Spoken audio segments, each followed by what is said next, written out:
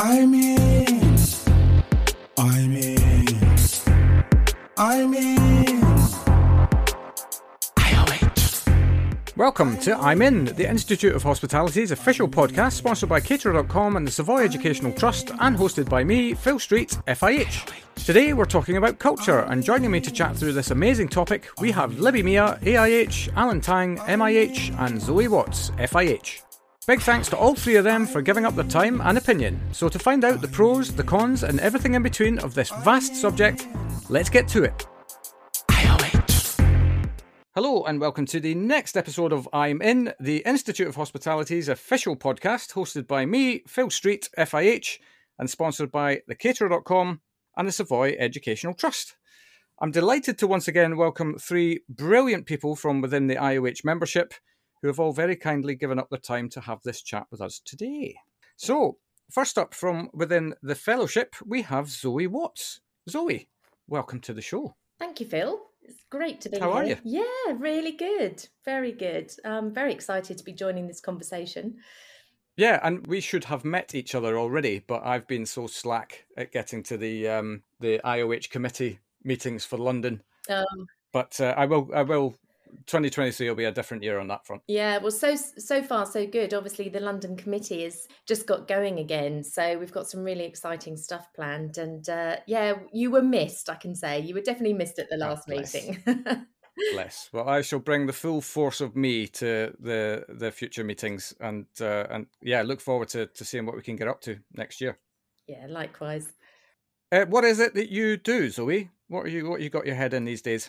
So I'm Business Development Director for Bennett Hay. We're a food service contract caterer. We're based in London. So we look after 30 clients around London, looking after predominantly workplace dining. So workplace dining, hospitality and events. Yeah, great. Well, you're very, very welcome. And thank you very much for giving up your time to chat today. Next up from within the MIH ranks, we have Alan Tang. Alan, welcome to another podcast. Thank you for having me, Phil. Yes, How are you doing? Yeah, I'm good. Thank you. How are you? Yes, very good indeed. For context, Alan and I recorded a live podcast at Passion for Hospitality just a few weeks ago from when we're recording this. So it seems that we only ever meet each other doing podcasts or at networking events. Yes. All through the IOH, I have to say. How's life at Shangri-La?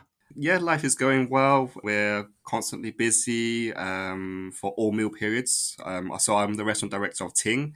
We serve breakfast, lunch, afternoon tea and dinner in the lounge and the restaurant. It's one of the highest occupancy hotels in London, the tallest building in Western Europe. So you can imagine lots of footfall coming through, and we're really excited to have the festive decorations and entertainment now. And yeah, look forward to the special dates. Yeah, absolutely. I mean, and it's such a destination for special dates. I mean, is there a better venue in London? I mean, you're not going to say yes, are you? But yeah, I mean, it's spectacular. If people haven't been there, I would absolutely encourage them just to go and check it out and take in some of your excellent food. Yeah. Excellent. And then finally, from our AIH ranks, we have Libby Mia. How are you, Libby? Hi, Phil. Thanks for inviting me. I invited you back. You obviously did a good job the first time round, eh? Oh, yeah, you think so? Yeah. How are you anyway? What's new in your world? Yeah, I'm very good, thank you. I'm on a new avenue in hospitality now. So I'm moving away from sort of hotel operations and events and into sales and accounts. So I'm working for a technological development company that does all the innovative solutions for hospitality. So on a new adventure, really. Fantastic. Well, I mean, that's the joy of the industry, though, isn't it? I mean, there's so many different facets and arms to it that you might not be on the career path that you initially set out on, but this is the thing. Opportunity just presents itself as you kind of get moving in your career. Yeah, no, absolutely. And I think when I was in operations, there was times when I was struggling, and I look back now, and in the role I'm in, I'm providing those solutions. So I'm like, oh, I've been there, I've done it. I know how you feel. Yeah. It's nice to be, relatable throughout the career in hospitality. There's so many avenues, like you said. Yeah, totally. And in the world of sales as well, like it's very useful to have been on the other side. You kind of totally get it. Yeah. Like you get the issues that you're dealing with. So Yeah, I can feel the frustrations and the and the yeah, everything. It's good. Yeah. Well, you're all very, very welcome. And once again, I thank you all for giving up your time to chat. I'm going to come back to you now, Zoe, and just ask you a very simple question. Why did you say I'm in to the Institute of Hospitality? Oh, goodness, lots of reasons. My career in hospitality spans many years. I'm not going to say how far back it goes, but Yeah, I love how you said that with a little chuckle oh, as well. goodness, Many yeah. years.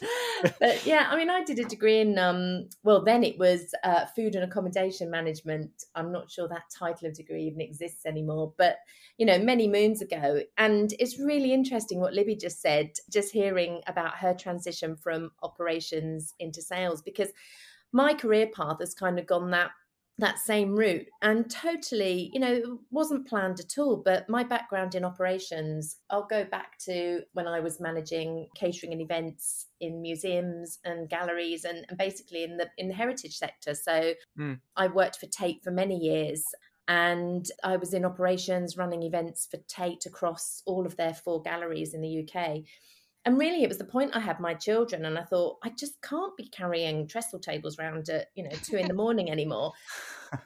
And then I moved to a client role at the Natural History Museum, where I was overseeing the sale of the venue and the catering contract. And it was kind of at that point I moved into sales, and there was no, it was never sort of the plan. It just happened.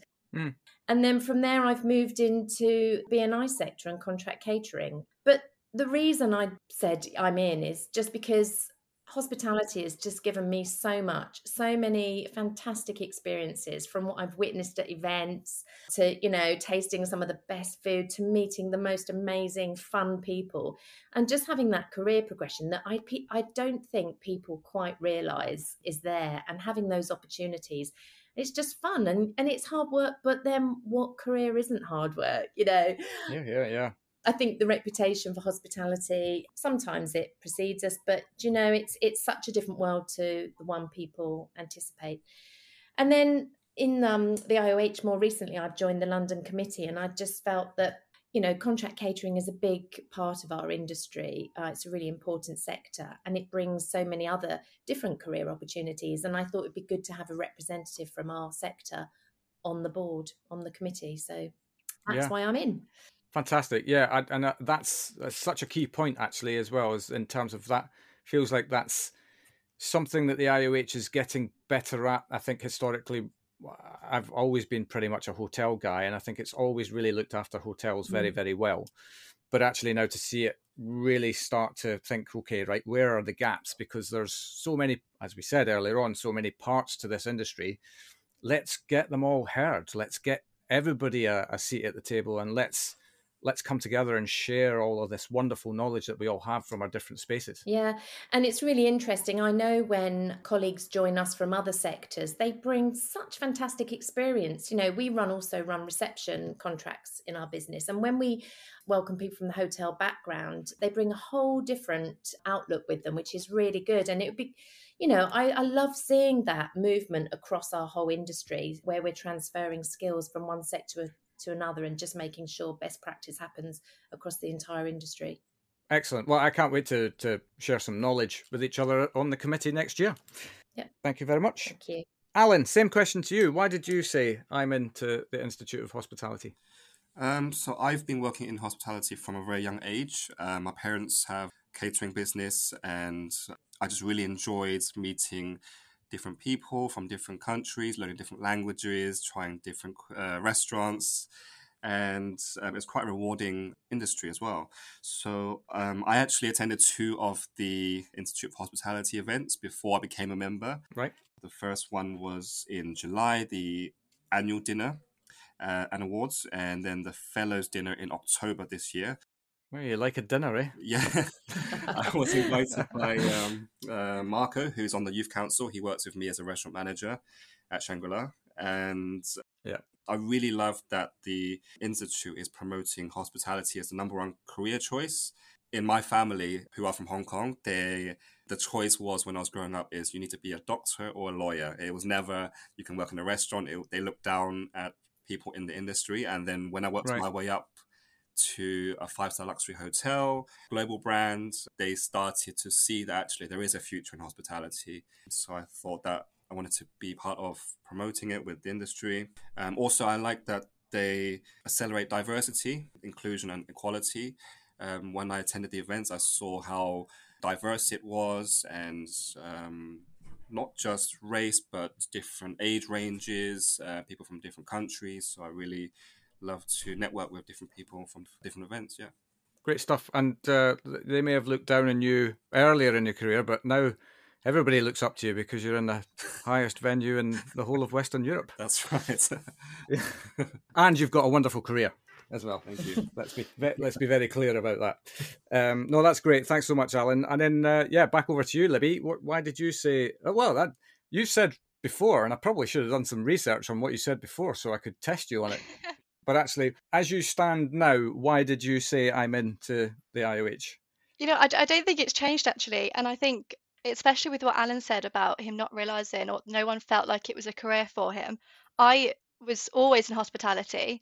And, whether it was a catering company when I was 16 with my neighbour, and then I went to university and I worked for an amazing job. I was a mascot cat for the radio station, running around the city centre, doing all their public events. And it was that point, and I was like, I love this. Like, I love being with people.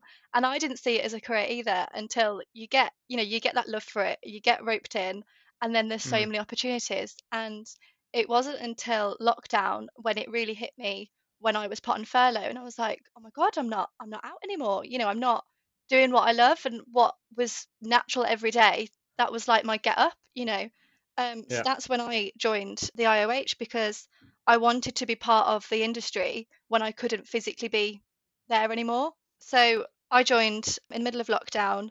So it was all virtual at the time. We didn't have any of the big events that I was craving, but we had, I joined the London committee as their secretary. So we're getting involved with their virtual events and campaigns, and got involved in different ways. And that's kind of, I don't know whether it's the same as what I said last time. I hope it is, because it's genuine. Yeah. But that to me was why I said I'm in.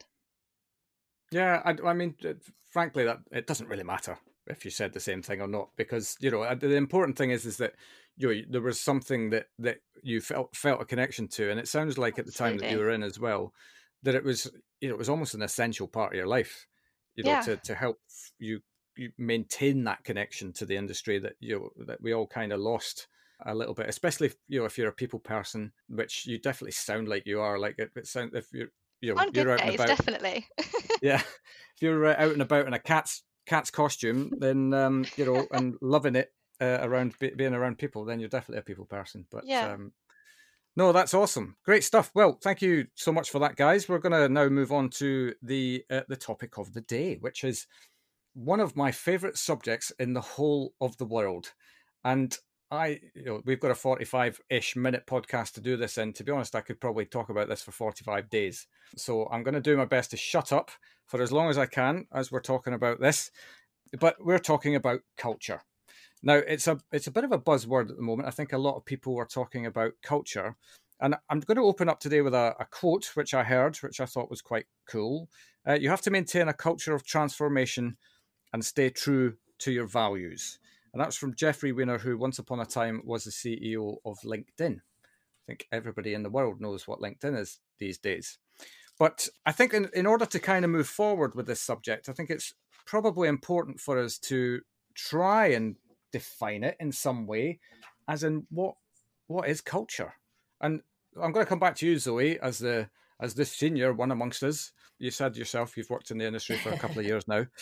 So how would you define culture? Because it is a word that gets used a lot, but what does that look like to you? To me, culture is something that isn't particularly tangible, and it's asking people the question, how does it feel to work here? And I think that's the thing, isn't it? We can all talk about benefits, the working environment, but actually culture to me is when you're all living and breathing the same values and it just feels good. Having a good culture, you've got a team of people working towards the same goal, enjoy each other's company, and want to come to work, and that shows. You know, I think the difference when you walk into a hospitality environment, when you walk into somewhere that's got a good culture, it's, well, I just said it's not tangible, but then it is tangible. You know, you can tell people that enjoy working for that company, whether it's at site level, hopefully it's at company level. But yeah, it's about how they feel. How does it make someone feel? Yeah, I like that. I think it's a great way of summing up. Alan, what are your thoughts on that? Yeah, I completely agree. I think culture is all about how you feel, and an environment could be either very positive or could be toxic. It's usually shaped through the leadership of the company.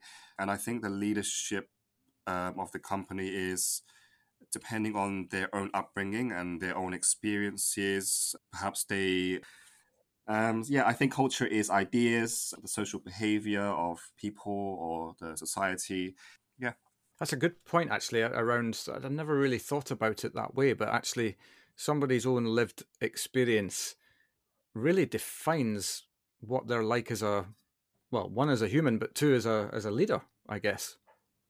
Yeah, I think that if a leader is being autocratic, there might be the way that they learn from their previous boss. So there's different perspectives in cultures. So there's not really a right or wrong. I don't believe in cancel culture. If there's always going to be individuals that don't agree with each other's upbringing or perspectives, but I think having a good culture is appreciating each other and having more awareness of how other people behave. Yeah, totally. I think that then leads to actually the point you make there about cancel culture as an example. That generally happens when, someone says something or does something that the vast majority of people completely disagree with. But actually what we need to become better at is debating. It's not about right and wrong, actually. It's just about being able to respect each other enough to listen to both sides of the argument. Libby, what are your thoughts on how would you define culture? I think you've all summarized it absolutely perfectly. I think to me, it's people driven. I think it's not those words on a wall of we are this and we are that. I think it's the feeling. And to me personally, when I've felt that good culture, it's when I feel a sense of belonging and I feel like I'm welcome there and part of it, as opposed to, just working there as a job or, just being there in spirit. It's actually being part of something and belonging there. Because to me, I think culture is a feeling. It's really not just a bunch of words that we are, live by in the Bible. It's a feeling, and Yeah. you can't force it. It's very much tailored to your emotions.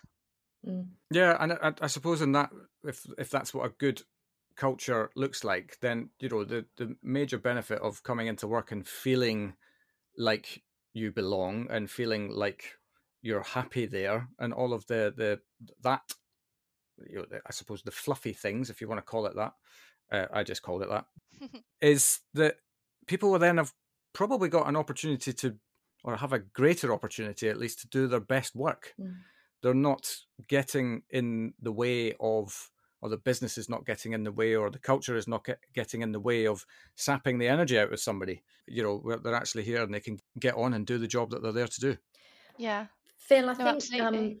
I totally agree with Libby. You just said, a culture isn't forced. And I think that nails it, really. When you look at successful businesses, they're the ones that engender friendships. And I don't mean that you go to work to meet your whole bunch of friends and you're out every night. But I know from, throughout my career, my best friends that I have out of work now are those that I've met at work. And it's been in those businesses where there's been a fantastic culture that has cultivated those friendships, and it hasn't been forced. And it's the same in the way that you choose your friends. It's never forced, is it? It's just that you're like-minded people, you enjoy each other's company. And I think any business that doesn't force it, and like you say, doesn't stick a heap of values on the wall and just expects everyone to memorize those. That's our values. This is, it's the companies that live and breathe it, and it's not forced. That's the key issue. Yeah. So in addition then to, like, if you don't want to force this thing to come into life, but what steps can we take to ensure that we are operating a good culture? so that people can come to work and do their best work and feel valued and feel like they're part of something? I think culture, it does stem from the top. I think those who are leading the business, if they absolutely are committed to the culture and they genuinely believe in looking after their people and the way they behave and, you know, the way they treat people is very, very genuine and very obvious, then that will naturally rub off on all those who were working for them. I think it was interesting. I was talking to Claire, our HR and Wellbeing Director, earlier, and we were talking about recruitment, and it's about, you know, bringing like-minded people into your fold. And we sort of had that question: is it nature or nurture? You know, do we look for people that, you know, display signs of our culture, or is there a point that, you know, if we can see that there's the passion for hospitality there, that they have a people first approach, we can definitely nurture the rest. But I think it's a mix, really. It's, for me, establishing the culture, it's got to be led so people follow, and then it's about just having the right people, the like-minded people. And, you know, if someone doesn't necessarily fit, how can we bring them on board so that we are, you know, so that this culture is maintained? Yeah, absolutely. Libby, is your moment of genius returned? No, that's exactly what I was going to say, Zoe. I think it is down to that recruitment process of actually finding out what someone's like on the inside and knowing, you know, that they are good at heart, and like you said, you can train and you can nurture them in the role. And I think that's where it begins. And like I said earlier, it's people driven. So if you begin with the wrong people, it's not going to drive the culture that you want to drive. And I think it's very natural. And if they feel that they belong and they feel that sense of welcome, that's when I think the magic happens in culture, because it's natural. And like we said earlier, it's not words on a wall saying you need to be passionate. Because if someone said to me that I need to be passionate, I would just switch straight off and I wouldn't be passionate. I think whereas if they gave me that reason and they made me feel like I was part of the bigger picture, I would be passionate because it would come naturally. And I think a good example is, you know, often across our hospitality businesses, we get applications from friends of our existing colleagues. You know, the word of mouth has spread that it's a good company to work for. And I think any company that has a fantastic culture in place, it's pretty obvious from the interest in working for that business. And it's not necessarily to do with pay or benefits. It's about, you know, someone has said to another person, you know, I really like going to work. It's really good fun. I'm treated well. It's a really good vibe. You know, it's a good social life. I know what's happening in the business. So I think companies that, I know we all have recruitment issues at the moment, but those that really are attracting like-minded people, they're obviously doing something right there. Yeah, totally. I think it all begins with the message you send out into the world, right? I mean, that's actually where your culture starts, is the first time somebody sends their CV to you or reads a job advert that you're running or speaks to the recruiter that's handling that vacancy or whatever, however that process happens. That's all part of your culture. It's all part of the message that you want to send about what you're like as a place to come and work. And then when people have, I suppose, sifted through that, you hope that you're then left with the people that really get that, like as a natural part of their makeup, so that they're naturally drawn to you, and then the people that they operate within are naturally drawn to that as well, and so on and so forth, and it builds out from there. But it all starts, funnily enough, at the beginning of the recruitment process, I'd say. You know what, Phil, you're absolutely right, and you've just made me It realise happens that's sometimes. exactly It does happen what has sometimes. happened to me. That's exactly what happened to me, where in the role I'm currently in, I met my manager a year ago at the Hospice convention last November, and Yeah. we kept in contact, and he was incredible. He was so polite. He was so interested in what I'd said because I was on stage, and he really engaged with me, and we kept in contact very briefly on LinkedIn. And when the opportunity came up to work there, I knew it was a great company because of how he was when I met him. And I think if I'd have met that company on Indeed, just as a brand, I probably wouldn't have thought twice or got that connection. Yeah. And I immediately thought, oh, I know this. I felt, you know, very welcome in his company. And we've kept in touch very briefly, but I knew that this was, it felt, again, it's a feeling, isn't it? It felt good. And you Yeah. don't get that just from an advert. So you're right, it does start way before you actually join the company. It really does. Yeah, I really love that story, Libby. That's brilliant. I mean, that's demonstrating the power of authenticity, really, I suppose, ultimately, because all you've done is basically stopped another chat with somebody, but you've felt some kind of a connection, and that's then now led. And granted, this one took a year or so to happen. It could take 10 years to happen before the right thing, but you sow the seeds with people, and people generally then remind if the next time you're looking for a job and somebody's looked after you in that process, and you think, oh, I wonder what they're doing, and I wonder if they're looking for someone at this time. That's ultimately how it's just networking, really, isn't it, to get you interested in wanting to go and work for particular brands and companies. It really is, yeah, because it's people pushed, it's people driven, and it comes from that like we said, it's that natural process. So it's not just when you're at work you're this kind of person. It's when you also go home or when you're at a networking event as yourself. You're not representing a brand as such all the time, but you're still portraying the culture. So then when you talk about it and you talk about where you work, you're like, oh, I know someone that works there. They're really nice. Like, you can relate to it and you can feel the sense of their culture already. Yeah, brilliant. Alan, anything to add to what we've said? I think it was Zoe earlier who said that it's not about pay and benefits, and I totally agree with that. An example, during this period, there has been so many competitors coming to, trying to recruit our team members and offering more money, high positions, and the team members came back to me and said, actually, I'm really happy working with you because the management are really genuinely care about our well-being, our motivational needs. Everyone's motivated differently, and it's all about understanding what everyone needs from the business. They felt involved and they felt that they were listened to. And yeah, they said it wasn't about money and it wasn't about a title. It's all about enjoying where you work. And if you enjoy where you work, it won't feel like work and you can work your way up. Yeah. Yeah, and that what comes back to the point, I suppose, around giving you the framework to do your best work. And then ultimately, the money is going to come anyway, because you're going to climb the ranks and so on and so forth. So, yeah, and ultimately pay and benefits are, I mean, I remember reading somewhere, or was it a webinar once upon a time I watched, but somebody made the point, and I thought this was absolutely right and relevant, that we've got to stop talking about providing uniform and meals on duty as a benefit. This is just part of your job. That's a natural. That's a given. That's not even an added bonus. That's just something that happens. And it's the same with pay and benefits. That's just, you're always going to have some degree of pay and benefits. That's not the thing that's going to define why or you get on or don't get on in a culture. Yeah, I completely agree with that. It's what you said.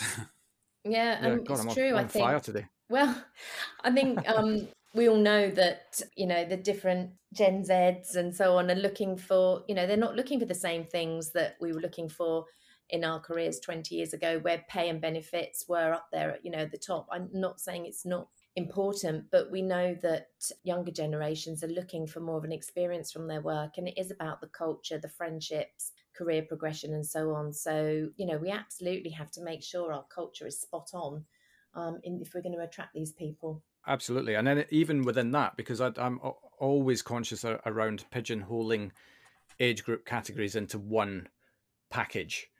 Within all of that, there's so many different individual circumstances, and that's why you've kind of got to get your message spot on, isn't it? Because in amongst the 100 applications you might get, all from the same generation or age group or whatever, within that, let's say 50% of those are really going to get it and 50% are not. And I don't know those numbers, I'm just making them up, but it's just to kind of create the point that you've kind of got to go to the nth degree to really nail your own message and nail your own authentic values from a business standpoint, and then the people will naturally, you're not going to get it right 100% of the time, but you should end up with the team that you're looking for. Yeah There we are. Yes. Yeah. Well, where should we go next? Where should we go next? Right. Well, we've spoken about some of the benefits. Let's talk about the risks. What are the major risks to a business if they don't focus a little bit on ensuring that they've got their culture right? I think it's almost opposite of what we just discussed. I think that the risk would be there'll be a high employee turnover. If you don't look after the team's well-being, they're probably going to leave. And it will have a ripple effect when you lose talented workers. That might be a co-worker's close friend or someone that they liked working with, and they usually starts looking at that person who left, why are they leaving, what else is out there, and then it has a ripple effect. So then you increase costs of recruitment, retraining, and then that's kind of what I think the most risky part is. Yeah, I couldn't agree more, Alan. I think it's very easy for things like that to become quite contagious. Once it starts to rot the culture, I think it becomes it scatters across other people. Like you said, people are curious. Why are they so angry? Why are they leaving on such bad terms? And I think what interests me quite recently was the big phenomenon of that quiet quitting. I don't know whether any of you have heard about that, but it's when people No. Enlighten. go. So it's that moment when people sort of they lose their interest and they're not necessarily going to leave, but they just don't want to go above and beyond anymore, and they become a bit stagnant and they just quietly quit. And Right. I think Just that's quite, yeah. And I think especially since the pandemic, there's like two groups. There's those that do just think, you know what, I'm going to do the great resignation, I'm going to leave and I'm going to go and explore the world. And not going to lie, I'm faulty of that. But there's also those that are quite more into the quiet quitting, where they stay low, they don't say anything, they don't call out for help or ask for improvements, they just lose interest. And that's a Yeah. massive shame, because Total it's shame. very Yeah. easy, especially in hospitality. I can relate to those in operations. I've seen it where people have been that exhausted from being overworked and burnt out, and they do nothing about it, and it just gets worse and worse and worse. And it's inevitable then that they're going to leave, and it's such a shame, because we should be giving a culture where you can foster that help, give people the actual support they need, so they don't become quiet quitters. Yeah.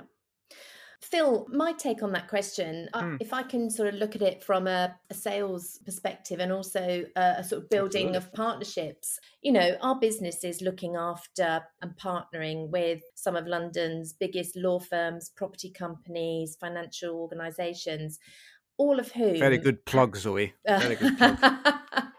And totally not deliberate. No. But my point, other than the plug, is that, all of those organisations have really strong cultures. They've got their own cultures. And it's absolutely fascinating being privy to, other organisations' cultures, because we work within their buildings, obviously. So we're absolutely... we're witnessing culture in a culture. Yeah, we are. So, yeah. And I think, when we're looking to work with these organisations, they are also looking for companies who haven't necessarily, not that our culture is totally aligned to theirs. They're in, different industries, but they're also looking for companies who can really evidence a really strong culture, that they're confident in who they are, that you could ask any colleague and they would, give the same response. And we have had it where potential clients have said, actually, do you know what? We don't want the senior team or the sales team presenting. We want your day-to-day operators presenting, because actually we want to hear it, straight from them, what your culture's like.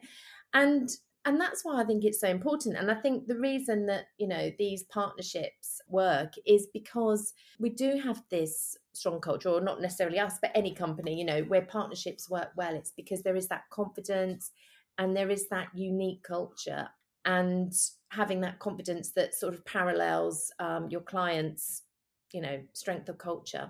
And in having that, you do understand what you're looking for as well in a partner organisation. Because sometimes we've turned down business if we're not sure about a company's culture, or there's something that just doesn't feel quite right, or the way we've been treated, in the sales process. So I think, the risks are when you look at sort of partnerships that you build. Yeah, totally. And do you know the thing about that's actually a really great sidebar, if you like, to what we're talking about, in the sense that it's when we're talking about business, this is exactly the same in recruitment as well. When you want to work with the people that you genuinely get and you get on with. Yeah. I don't want to work with the, for want of a better phrase, the assholes. Mm. I've always come from the school of business whereby everybody who's at that table making a deal happen walks away happy equally, not, one side has 70% of the happiness and the other side has 30. So then why don't we have the same mentality when it comes to how we how we expect our teams to come into work? They're basically trading their time for money at the place that we ask them to come and work. That's a very simplified way of putting it. But, so everybody in that deal, in inverted commas, should be walking away happy, and that's the place where sparks fly. And that's the place where you get longevity in relationship and therefore in business. And therefore, your business is more settled. And then so on and so forth. You become a better business, perhaps a bigger business. You take on more people, blah, blah, blah, etc., etc. So it's, the counter to that is if you don't do all that, then you're basically firefighting the whole time. And you're trying to put out these little fires everywhere in order to try and get some semblance of stability. Yeah. God, really just going for it today, aren't we? You're on fire. I'm a bit speechless from that, Phil. It was quite deep. I've got to put a TED talk together or something like that. Yeah. So here's an interesting question then to ponder, and I don't know if this is relevant to any of you, but I've always kind of wondered as well, as this is obviously I'm certainly talking about this as from a UK perspective, but do we think that having a good culture is a one size fits all, or does it change geographically dependent on the culture of the country or the territory that you're operating in? Absolutely. I mean, this could be a hypothetical, of course, but I think it's very hard to answer that, but I think it's personal culture, so it's on each individual level. And Alan made a very good point earlier about how everyone wants different things. It's not just a salary package or wanting a free gym membership. It's personal to each person. Like I said, I need a culture where I feel like I belong, and I don't need a gym membership because that wouldn't make a difference to me. So I think geographically, absolutely, but all the way down to the individual. If anyone wants to add to that from a geographical perspective, but I personally think it's completely individual.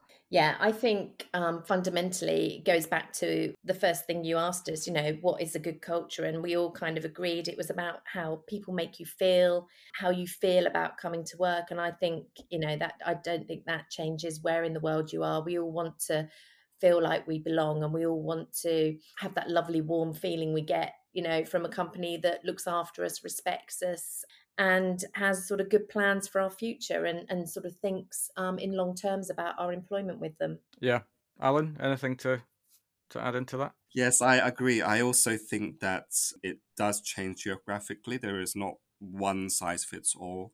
I think this is the only instance where you should treat people how you wish to be treated, but not in this case. I think you need to tailor your approach to individual needs. For example, if someone from UK went to China, they might find that the culture there is a bit straight to the point. So I'm dual nationality, right, yeah. I'm British and Chinese, and I know that some things that they do in Hong Kong it's hard to explain. They're more straight to the point and more, we don't show affection and we don't show emotion as much as they would in Italy or in Spain or in UK. So the culture is completely different feeling in different countries, I think. Yeah. Right. Yeah. And I suppose that then the question is if you are moving countries and you're going to a different territory to work, is that you obviously then have to come to that from a position of respect out of their culture and what their expectation is. But I suppose then that comes back down to the fact that might not be for everyone. And therefore, you go to wherever it is that you go, where you, as an individual, resonate with the culture of that organization / territory that you're in. Yep. Is that right? Yeah, definitely. I agree with that. Yeah. Yeah. Okay. A few more questions before I let you get on. Is it always the company's responsibility to uphold a good culture? Or should we be I suppose, putting more at the feet of the individual to take responsibility for that as well? Oh, that's shall a I- really, really okay. good question. I Sometimes I do ask them. Hey, you're on fire today. Yeah, I've got to do more podcasts at 5 o'clock at night. It seems that that's definitely better than in the morning. But anyway, I think ultimately it's the organisation's responsibility to be that leader and lead by an example and push the culture that they want, and what's right for the staff. But at the same time, it is individual. If I worked for a company and I went in and really messed about and caused a big issue, I think that is my fault. I'm not upholding what I should be doing to represent my company. So I think it's actually a really hard question, but I think it becomes to both. I think we should be leading by example, but we should all be respectful of each other. And if things aren't going our way, that the whole culture should be to discuss that and to make those improvements and be open and honest. If there's things that yeah, I was unhappy about, the culture should then foster that environment where you can talk about it and make improvements. And I think that's when it's more of a mutual respect as opposed to one or the other's responsibility. yeah, absolutely. Zoe, anything to add into that? Yeah, I think ultimately, if we're always going to have, occasional individual within our business who just isn't sort of fulfilling the culture that we are aiming for. But ultimately, I think if you have a situation where you're, a business has quite a few people within the company who just aren't following it, aren't getting it, aren't living and breathing that culture, then clearly there's an issue in that culture that everyone's talking about. It might be there on paper, but it's not being, it's not coming through in practice. And I think, it clearly would identify that there really is an issue. I think it's everyone's role to fulfill it, but they have to be given the tools and they have to be, have the examples to follow it and to sign up to it and to absolutely, not just, they've got to want it. They've got to want to be part of that culture, and that has to come from the top. Yeah, and I suppose equally that it has to come from the individual as well. That if you're not feeling it, then either put your hand up and say that, or it's not the place for you. Absolutely. Yeah. Alan, any thoughts on that? Yeah, I think everyone should take ownership. I think the company should raise awareness. Equally, I think the individuals should practice it. And if you see someone who might not be behaving in a way that affects the company culture, they should definitely say something. If you don't say anything, that could happen to someone else. And that's how it becomes a toxic environment. You need to address bad company culture when you see the signs, and you might think that I can put up with it, but someone else might be affected by it who's not able to stand up to it. Yeah. Well, a quick yes or no question for you all. Very simply, should we be actively calling out companies who fall short of maintaining a good culture? I think no, they'll call themselves out. Good answer. I like that. Yeah, and because in my head I was like, yes, absolutely, yes, we should. But then I thought, well, actually, you're absolutely right, because if you're not looking after that part of your business, that's going to catch up with you. Ultimately, in the end, whether that's because you can't now find any good people that can come into your organization because the reputation is just too short. And let's face it, with the likes of Glassdoor and the like, people can leave reviews about their work experience with you now, and it's like TripAdvisor. I suppose it's very subjective and it's very in the moment. It might not be a true reflection of what you're doing, but actually you should still worry about that. You should still concern yourself about the fact that if somebody's going to walk out of my business because we failed them somehow, then that should be more of a concern to you than what you read on an online forum about it. Yeah. And I think that's the thing about culture. A company can have a fantastic PR and media department, and they can, to the outside world, they can put out what they like. But ultimately, if that isn't a true representative of what's actually happening within the business, they'll get, the staff will be leaving, the service won't be there. The way you treat people absolutely reflects in the service you provide. That's not a winning situation. Yeah, absolutely. Yeah. Okay, last question. You'll be pleased to hear. not going to ask too many more mind-bending questions on a Friday evening, but how do we ensure that the collective hospitality industry are getting a good reputation for culture with the wider world? And I asked that question because this is something that I think we get absolutely battered for in the press. And actually, it's one of the reasons why I really want to have discussions like this, because yes, of course, there are companies who don't do things well, but it shouldn't define the industry, basically. So how do we ensure that the collective hospitality industry are getting a good reputation for culture with the wider world? I think recruiting a team of multinational individuals and people with different backgrounds, different cultures. So there's a range of representation. And what I like about some companies, what they have is they mandate courses for diversity, equality, and inclusion so that everyone has more awareness and appreciate different cultures and treat people in a way that they respect, because everyone has different perspectives. Yeah, no, I like that. Libby, any thoughts? It brought me back actually to a memory when I was offered a position as a manager in a hotel, and I told my friends, and the first thing they said to me was, "Oh, long hours, low pay." And I was like, "Oh, Right. is that a slogan? Is that, is that the tagline of hospitality?" And I was so frustrated. And and I think the biggest thing we should be doing is, I think it comes from the way we talk about our own jobs. And for example, when I was in the hotel, don't get me wrong, there were bad days. And as a manager with staff that were my responsibility, I would talk so highly about what we were doing. Oh, we're doing a wedding today. We're making, someone's magical day happen, and we're serving this brand new menu, and it was all the great stuff. Because often, and I've experienced it, where your manager is the one that's moaning, and they're the ones saying, "Oh, I've just finished my 19-hour shift and I'm exhausted."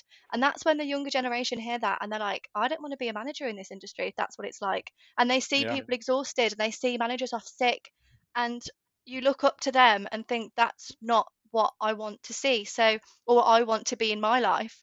And I think the best way that we can push the industry is by talking about it, and being passionate about our jobs, and not getting sucked into that negative circle of moaning about how toxic you feel or how exhausted you are. I mean, again, don't get me wrong, I've been there. I can sympathize with those feelings, but I think we should be talking about the career prospects and the amount of crazy career paths you can take. I mean, here I am in sales now, and I thought I was on a track to a general manager, but here I am, and I love Yeah. it. And I think they're the things that we should be talking about, as opposed to why we left that last job because it was, this happened and this happened. I think we learn from our mistakes, and we learn a lot from bad experiences, and it makes us who we are. And I think when you see these things that you mentioned, Phil, in the press, they're negative because it's coming from us. Unfortunately, I think you're seeing staff moan and get upset, and because they're not given the help and support, it's a vicious cycle. And I really think that the way that we overcome that is by being an advocate for ourselves, an advocate for our own industry, which I think the Institute of Hospitality is just doing perfectly, because we're constantly speaking about it. We're doing the events, we're going out and being an advocate for who we are and what we're passionate about. And I think that's how you spread that culture and that more positive message. Yeah, well, and you've just made your play for a free membership upgrade with that comment. Robert will love that. Hint, hint. Yeah. No, that's. I think what you just said there is.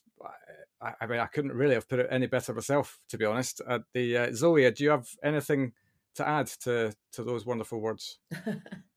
I think our reputation has moved on leaps and bounds, but yeah, we've still got some work to do. And I think, we're in competition now with so many new industries. There's new sort of sectors coming to play all the time, and hospitality is seen as a more traditional sector.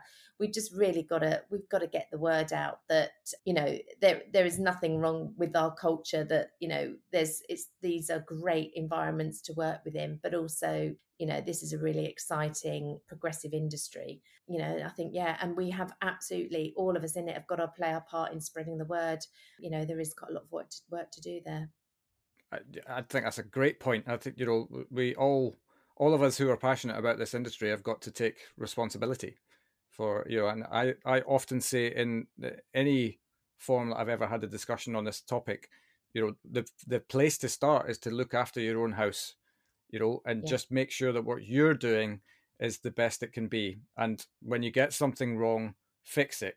And, you know, don't just let things slide and all of these things. And if ever you're in any doubt as to how good your reputation is out there in the marketplace as a place to go work, just engage with the recruiter that you work with, and they will give you, well, they should give you an honest appraisal as to what's good and what's not. And that's, if we come back all the way back to the beginning, that's the first step.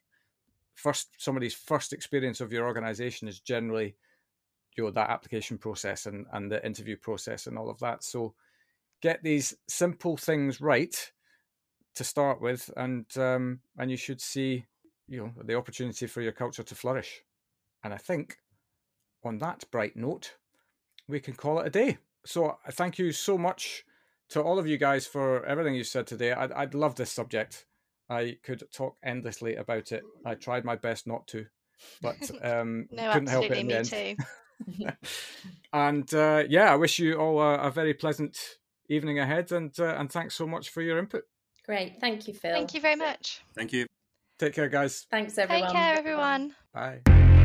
I'm in. Today's episode of I'm In was brought to you by Caterer.com and Savoy Educational Trust, and covered culture with Libby Mia AIH, Alan Tang MIH, Zoe Watts FIH, and hosted by me, Phil Street FIH. A big thank you to the IOH's very own Sonia Cresswell MIH for artwork and branding, and Leon Williams FIH for the music. To say I'm in and feature on a future episode, contact phil.street@instituteofhospitality.org, and to find out more about the Institute of Hospitality or to join our hospitality family, please click the links in the show notes. Thanks so much for listening. We wish you an amazing festive period and beyond, and join us in January when we'll have a packed schedule of podcasts for you.